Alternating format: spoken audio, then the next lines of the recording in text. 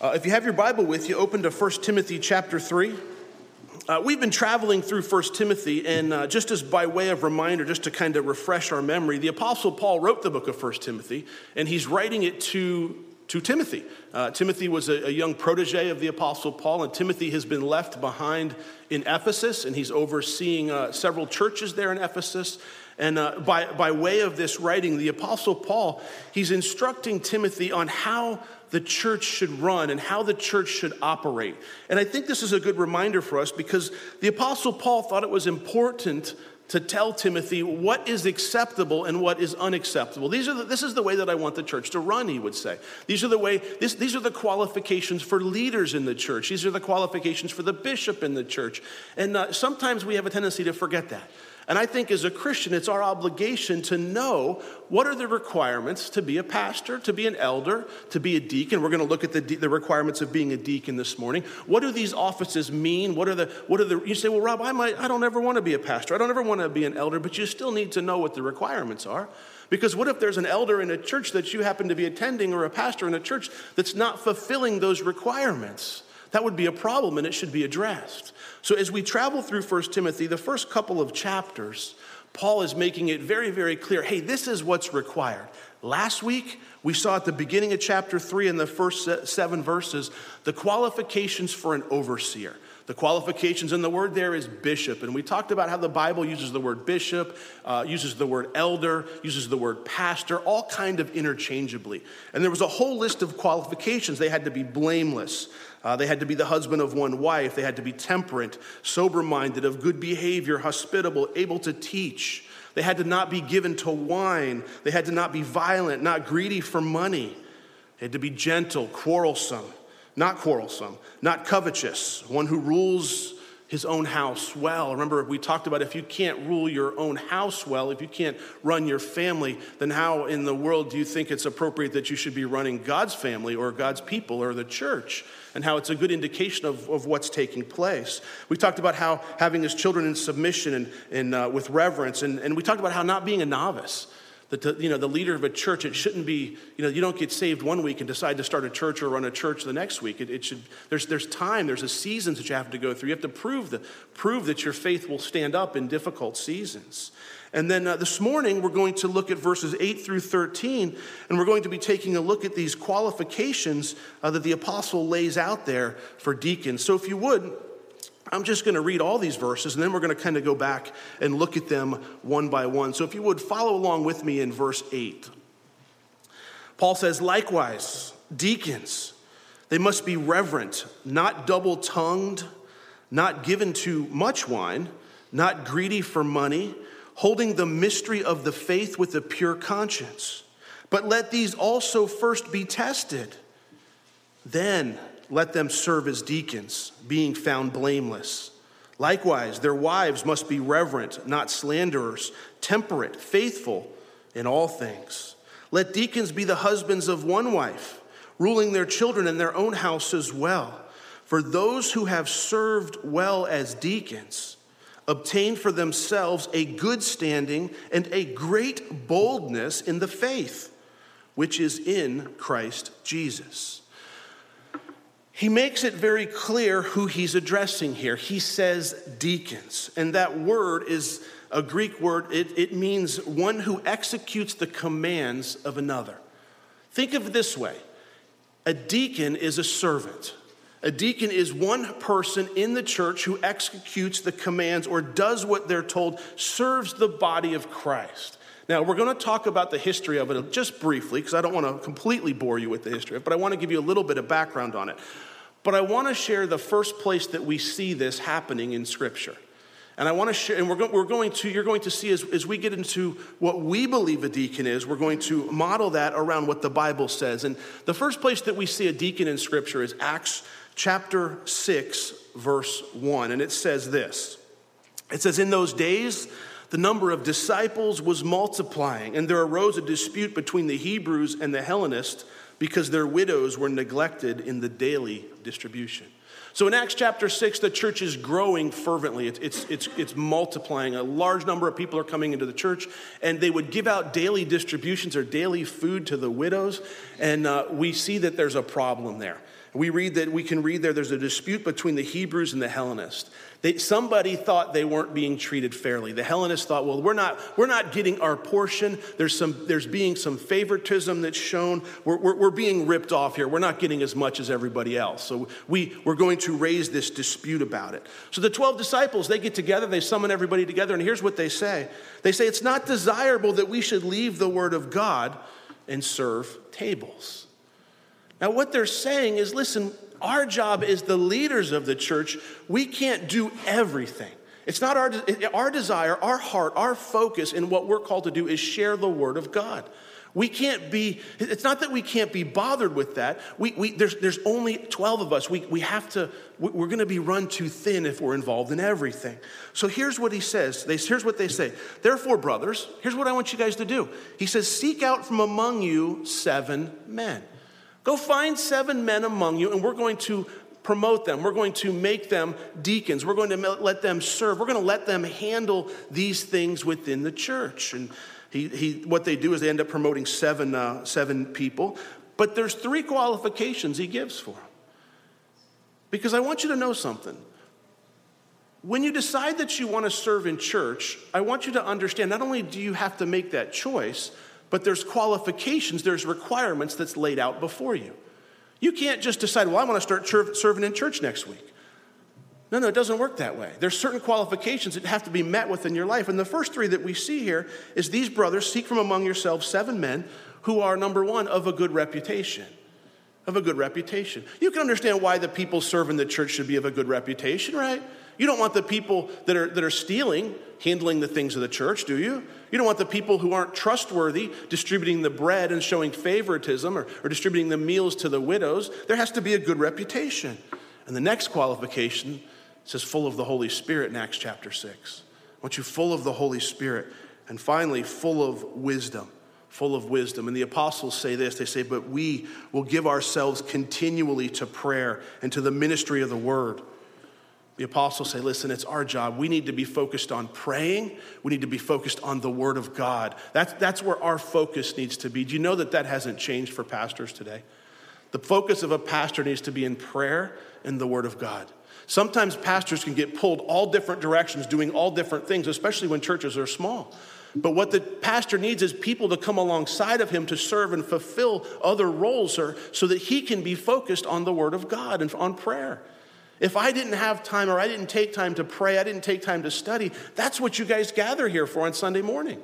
You come here to hear the word of God, and that needs to be the focus. I need to take that time. I can't possibly do everything. In our church, we have this happening, I believe, the way that it should happen. There's lots of people that come alongside of me to do lots of things to be able to just have church the way that we have it. The bigger the church, the more people that you need to come alongside. But when I say the word deacon, here's what I know. Your mind goes in a couple different places depending on your religious background, depending on what happened. In the early church, there was a dispute about what or who or what office a deacon should hold. Some people thought the deacon had no spiritual function whatsoever. Their job was just to do things do things for the body of Christ, help the clergy, just be facilitators. Other people, they thought that the deacon was an office, that it was an office to be ascribed to. It was something that you had to be ordained to. It was something that was held in high regard. And today we see the exact same thing. It hasn't changed much. In some denominations today, deacons are found as part of a distinct order of the clergy. Sometimes maybe if you come out of a Catholic background, you think a deacon, you think somebody right underneath of a priest. If you come out of a different, background, you might think of something that they're held in high regard. And other denominations, such as the Presbyterians, well, deacons are just laymen. They're just there to serve and to do the things that God calls and needs to get done around the church. There's no actual office that's ascribed to them. And I want you to know there's neither one is right or wrong. It's not like one group has it right and one group has it wrong. One group's biblical, one group's unbiblical. It just kind of depends on how you see it. So the question that we have to look at is, well, how do we see it? How does Calvary Chapel Cumberland see it? Do we have deacons? Well, yes and no. Yes, in the fact that we have lots of people within our body that do a lot of things that serve the body that would certainly meet the classification of a deacon.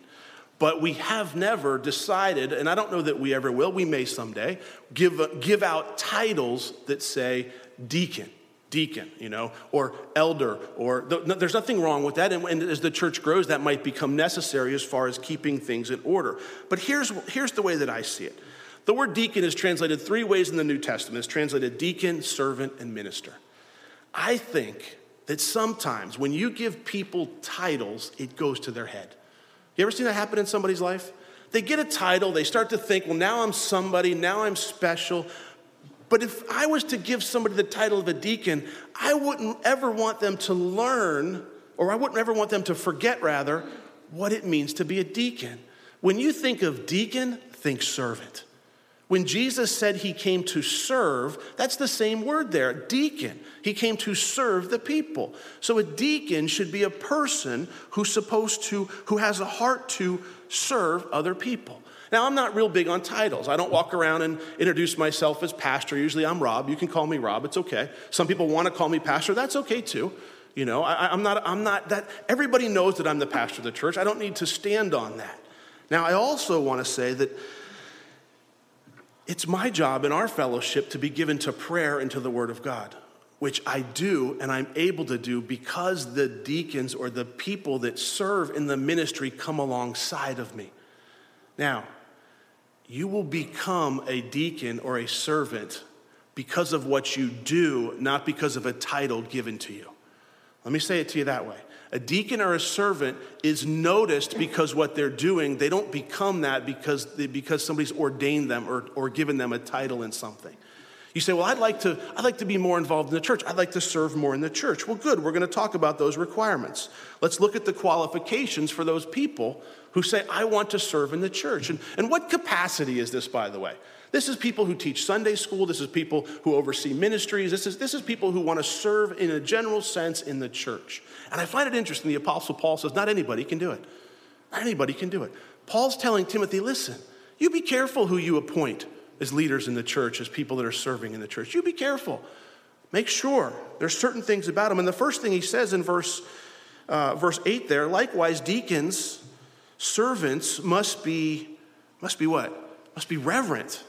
That means showing the proper respect towards both God and man. They must be reverent people. It means this. It means they must be worthy of respect. They must be people who have a Christian character that's worth imitating. Does it say they have to be perfect? No, if they did, we'd all be disqualified, wouldn't we? It doesn't say perfect. It says they have to be reverent. Someone who takes their responsibility of serving in the church seriously. It's important that if you decide to serve and you decide to step up into a ministry and get involved in something or even start something someday, that you take it seriously. It's not just that, well, no one's coming, so I'm not going to go either. No, if you decide that you're going to do something, take it seriously. Finish what you said you would do. They must be reverent. Look at the next one. Not double-tongued. You guys know what that means? What's that mean? Two-faced, speaking out of both sides of your mouth. You tell this person that one, you tell this person something else, you tell people what they want to hear. Why is the Apostle Paul laying these requirements out? So that Timothy doesn't select the wrong people, because he knows the implication it's going to have. When we get to chapter 4, Paul's going to lay down some pretty hefty warnings to Timothy. And he's telling Timothy, if you want the church to succeed, you have to have certain kinds of people in place. Well, Rob, what if I am serving in the church, and what if I am overseeing a ministry, and all of a sudden I find out I don't meet one of these things? What do I do? Change. Align with it. Well, what if I can't align with it? Then it's time to step down. There's always grace. There's always the ability to change. He says, I don't want you to be double-tongued. That's somebody, you don't tell tales from house to house. You're not a gossip. Someone who takes, you don't take one thing from one person and take it to another. It's somebody you can depend on what they say. I'll be there on time. I'll be here at this time. They're there. It's somebody who's trustworthy. It's dependability. Now notice what it says next. It says, not given to much wine. Those of you that were here last week, it said not given to wine. You go, well, that fits me better. I like that category better. I just won't drink much wine, but I got to have a little bit of wine. Not drinking much alcohol. We talked about this at great length last week. There's nothing in the Bible that prohibits somebody from having a drink of alcohol. There certainly prohibits drunkenness. I shared my opinions that I don't believe that leaders in the church should be drinking alcohol whatsoever. But here, the standard seems to be somewhat relaxed slightly, not given to much wine. We covered this when we covered 1 Timothy 3:3. I can refer you back to the recording. We covered it in depth last week. Also, it says, what else? Not greedy for money. Not greedy for money. Anybody who's greedy for money will always be looking for a way to gain more, won't they?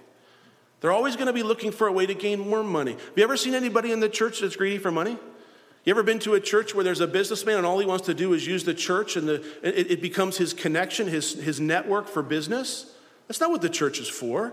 There's nothing wrong with helping people in the church with your business, but the church, but being a salesman in the church is not the place for it to be.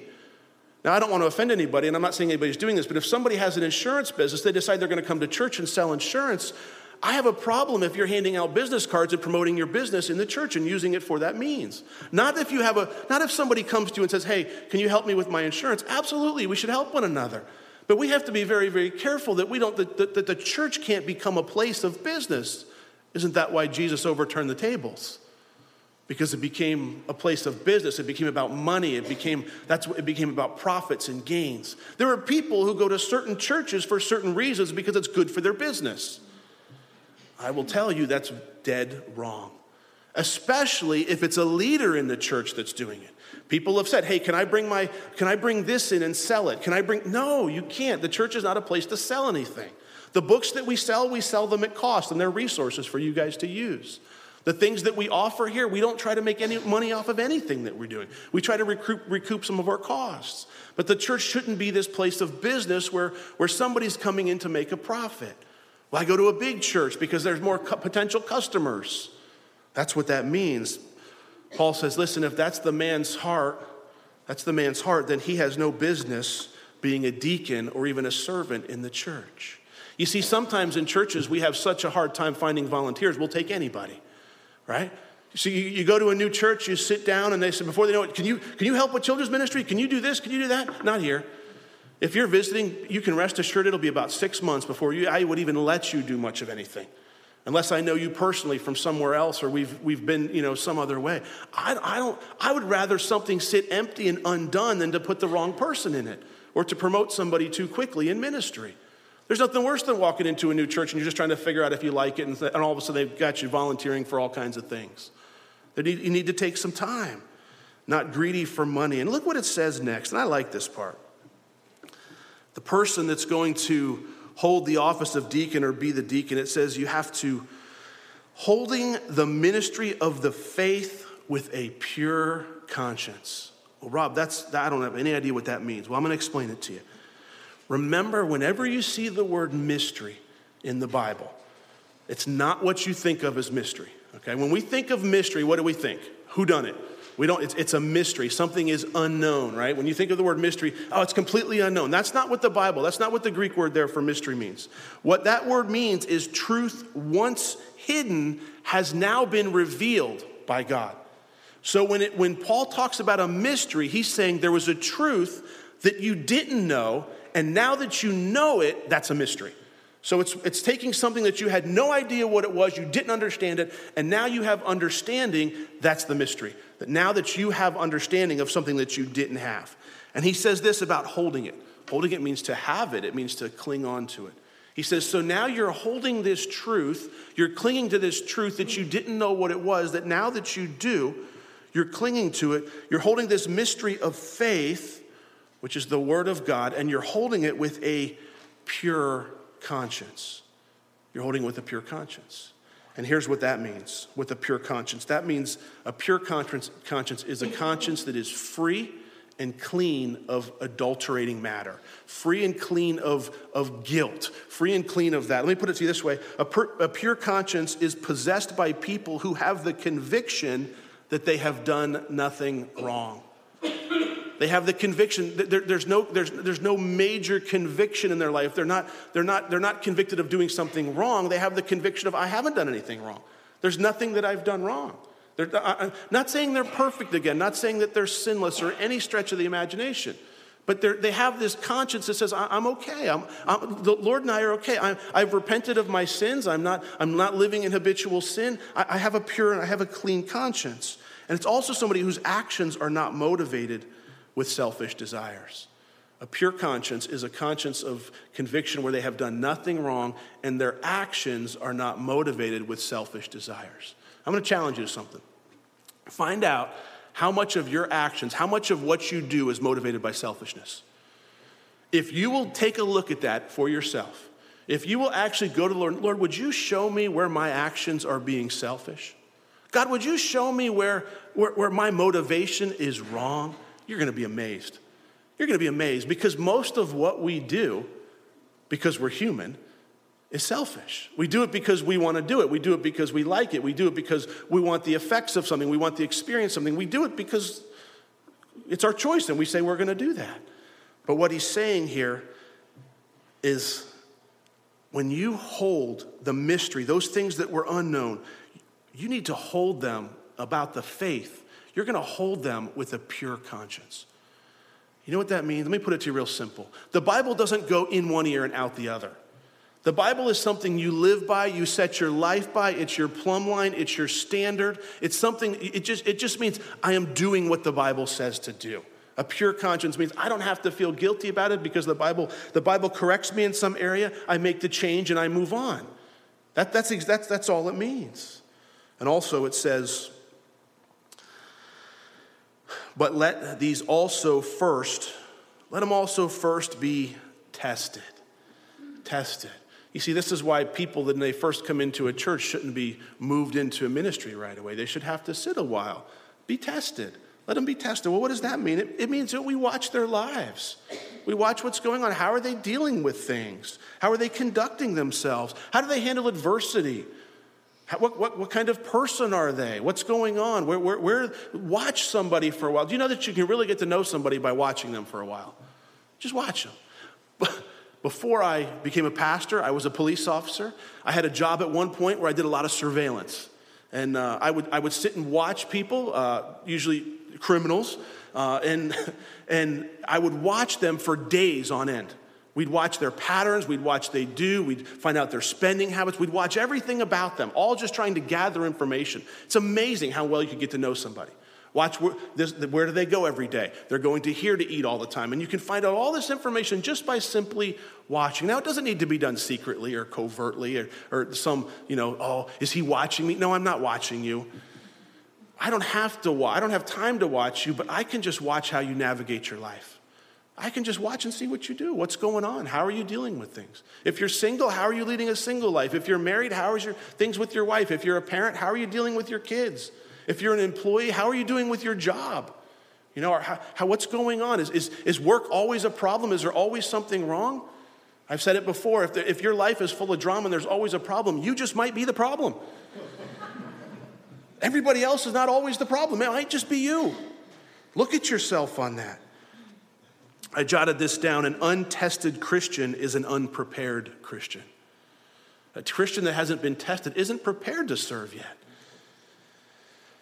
Deacons, bishops, pastors, elders, they should all be recognized, not appointed. Leaders in the church should all be seen long before they're leaders. You guys should know, if it ever came time for me to make an associate pastor at our fellowship someday, it should be a no-brainer. It should be the person who is already filling the role of the pastor, already doing the things, already interacting with the people. It should be a no-brainer. You should be like, oh, we saw that coming months ago or years ago or whatever. Because they should already be filling that role. Giving somebody a title of pastor, deacon, elder, bishop, whatever it is, doesn't make them that. We've all watched people get promoted in our jobs, and just because they get the title, it doesn't make them any good at what they do, does it? It's the same thing in a church. Now, look at the next verse. Likewise, their wives must be reverent, not slanderers, temperate, faithful in all things. Likewise. The fact that it says, well, let me say this first. If you're reading from the New King James, do you see the word do you see the word there, and do you see the word must be? Do you see there in italics? Do you know what that means? That means it's not part of the original language. That means the translators took the liberty to stick it in there to help us understand things a little better, okay? And I always, whenever I'm reading my Bible and I come across something in italics, I always say, well, I wonder what it would read like if we took that out. So I want to show you something.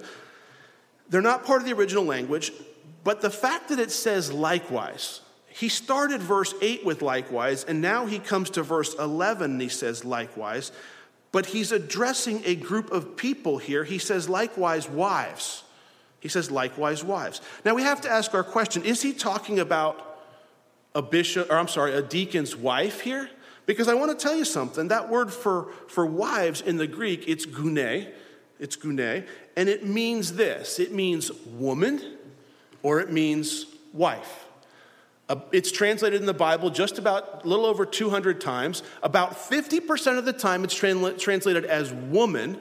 About the other half of the time, it's translated as wife. So there's two possibilities of understanding here. Some people in some churches would read this and they would say, well, this scripture is referring to the wife of a deacon.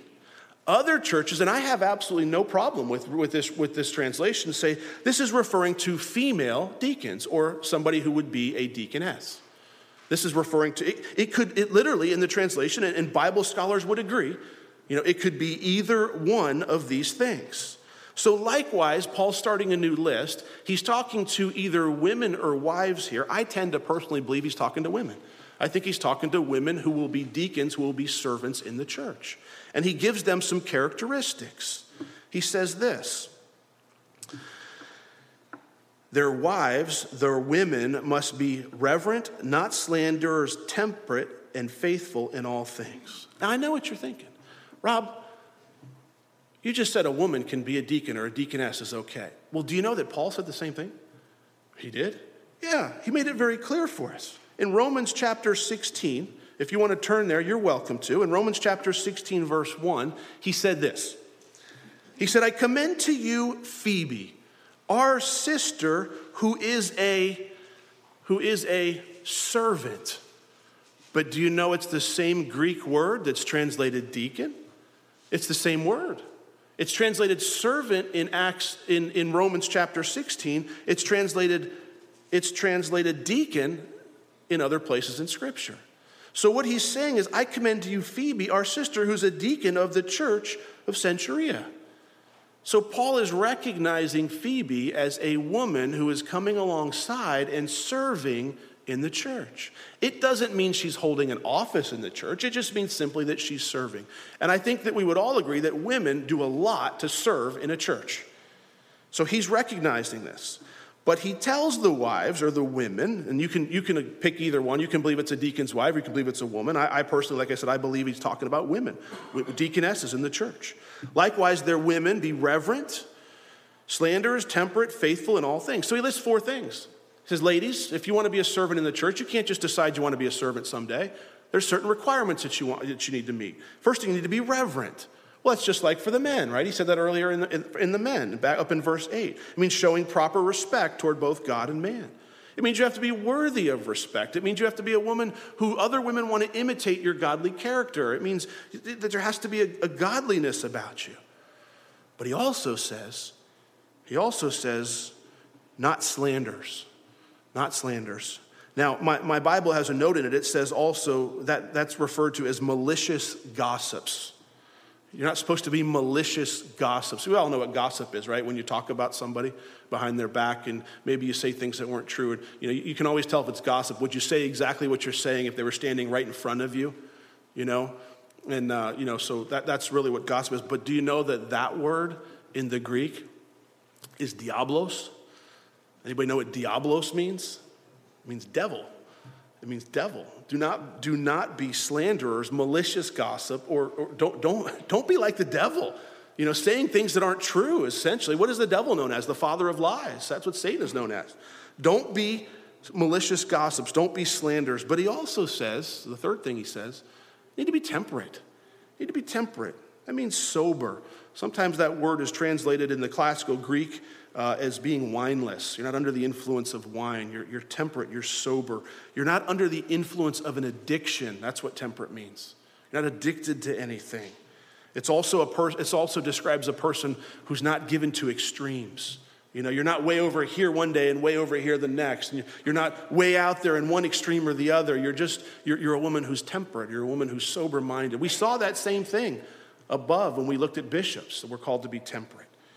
And then lastly, it says that you need to be faithful in all things. That just simply means trustworthy. It means reliable. It means dependable.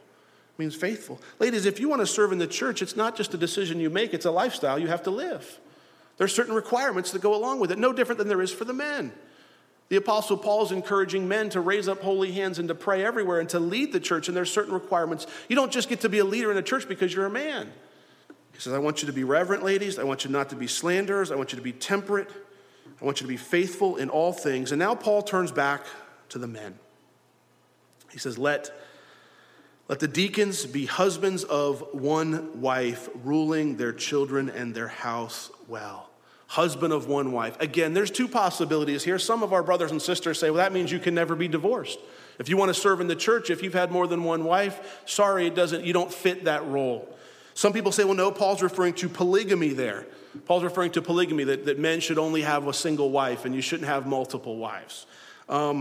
Listen, I don't believe that divorce always disqualifies somebody from serving as a deacon or even as a bishop or a pastor. I think it can, and oftentimes it does. But I think it's an individual case where you have to look at the circumstances, you have to look at the spiritual condition of the person when it happened, the spiritual position of the person where they're at now. Because I think it would be fair to say that we all make mistakes.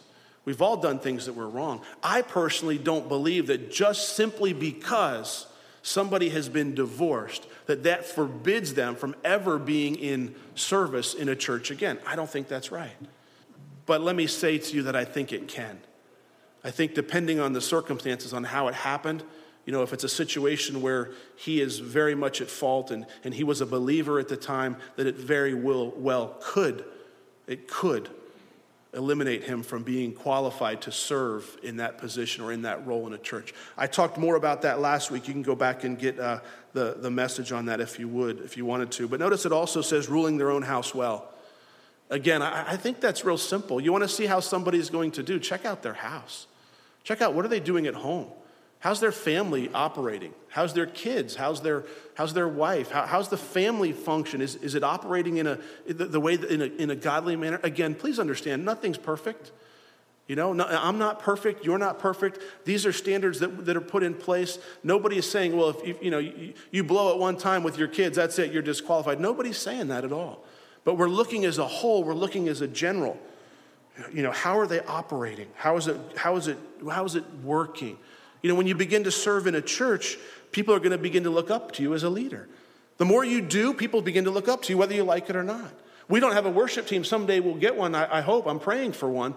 And someday we'll have one. But do you know that the worship leader is looked up as even if you don't call him or her a worship leader, that you will automatically look up to that person as a leader? They have to meet these requirements. They can't it's just not because they're a gifted musician that they're all of a sudden, now you're qualified to lead worship. That's not it at all.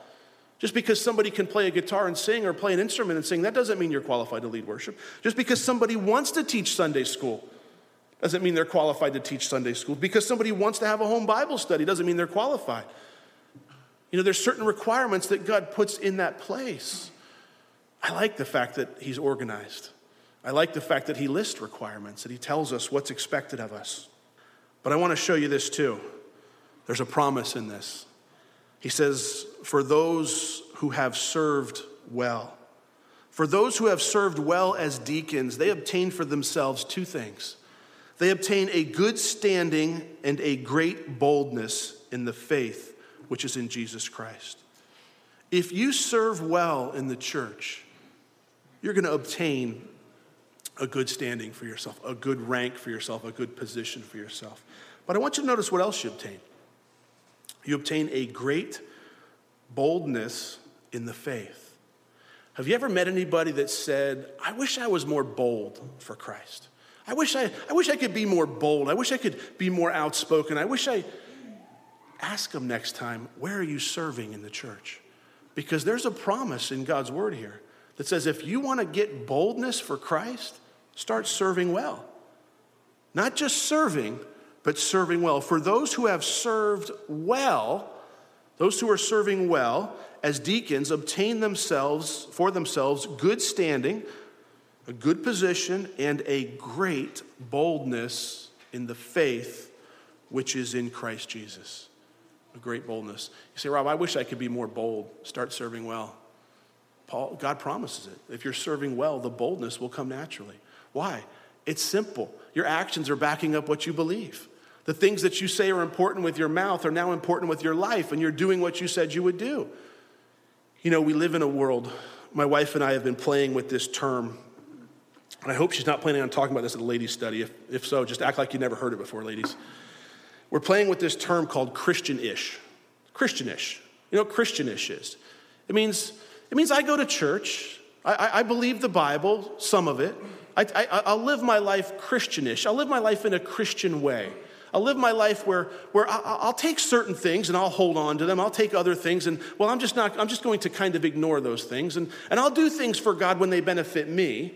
And I'll serve in the church when, it's convenient for me. And I'll help other people as long as, I don't have anything going on. And it becomes this, and I think America specifically, we've become very Christian-ish. We've become Christian-ish. We're just, we go to church a couple times a month or a year. But are we really committed to what God says? You see, I'm not going to change my life that much. I just want to be saved. I heard the pastor say, if I don't know Jesus, I'm going to burn in hell. So I went up and I said the prayer, and now I've got my fire insurance. I'm not going to burn. I'm good. I'm just going to skate through this life, and it won't be any problems. That's Christian-ish. I think as a Christian, that should turn your stomach. That's the kind of person that gives Christians, they were all out, Christian-ish, I'm going to go do the what was it last night? The holy pub crawl. I'm going to go do that, and I'll just ask for forgiveness. No, that's not what Christians do. We don't do that. As a Christian, I don't want to be Christian-ish. I want to be somebody who's committed, who's sold out, who the Lord in my life is not one of the things that I do. It's the most important thing that I do. It's the passion that I have. I wake up in the morning, I want to read my word. I make sure my prayer, I not because I have to, because I get to. I would challenge us. Do we do things sometimes because we're Christian-ish? Because that's not what the Lord wants. I think he would refer to that as being lukewarm. And we all know what happened to the lukewarm church. You see, I think that as Christians, we need to make sure that we hold the Bible in high regard, that we will defend its values, we will defend its truths. We will tell our friends when they begin talking about cultural events that the Bible calls wrong. I believe that we should stand up and say, no, that's wrong. You're entitled to opinion just like they are. And there's nothing wrong with telling somebody that, hey, this is wrong, what you're saying is wrong. But the only way that we can do that is if we know the Bible. Because Christian-ish doesn't really know the Bible. Christian-ish wants to go to a church where they just get entertained and they really don't teach the Bible. Rob, I don't really want to be a deacon, and I'm kind of bored that you went through this. Well, you need to know it if you want to get past being Christian-ish. That's why we teach the Bible the way we do, chapter by chapter, verse by verse. We'll finish up the rest of chapter 3 next week. I wanted to try to get it this week, but there's just too much in there. It's important that we understand it and that we know it. Listen, your life will be changed by the Word of God, but you've got to let the Word of God change your life. God promised that his word will not return void. He never made that promise to any pastor or preacher or teacher. If I don't teach you God's word, I've got nothing to give you. What do you want, my life experience? Why do you want that? My life experience comes from God's word. You don't want to hear a 5-point message on how to deal with stress during the holidays. You want to hear what God's word says on how to deal with stress and anxiety and things like that. You don't want to hear somebody's 4 R-letter words that they pull from all different places in Scripture to tell you how to deal with this thing that you're going through. What does God's word tell me? My opinion means nothing. I'll interject it here and there because, hey, I like to. But it's God's word that we must stand on. If we don't want to be Christian-ish, if we don't want to just go to the salad bar of Christianity and take and pick and choose the things that we want, we've got to take the way that we live out of God's word. If we fail to do that, We're Christianish. We're just like everybody else. God changed the world when he sent Jesus, his son. He changed everything. Got rid of the law, brought about grace and mercy, brought salvation through belief in Jesus Christ. We now hold that. If in fact we're living in the last days, and I believe that we are, if in fact we are, he chose us to carry the gospel in the last days. Think about that. You've been given the gospel. You've been given understanding. You're holding it in your hands. The mystery, you're holding the mystery of faith with a pure conscience.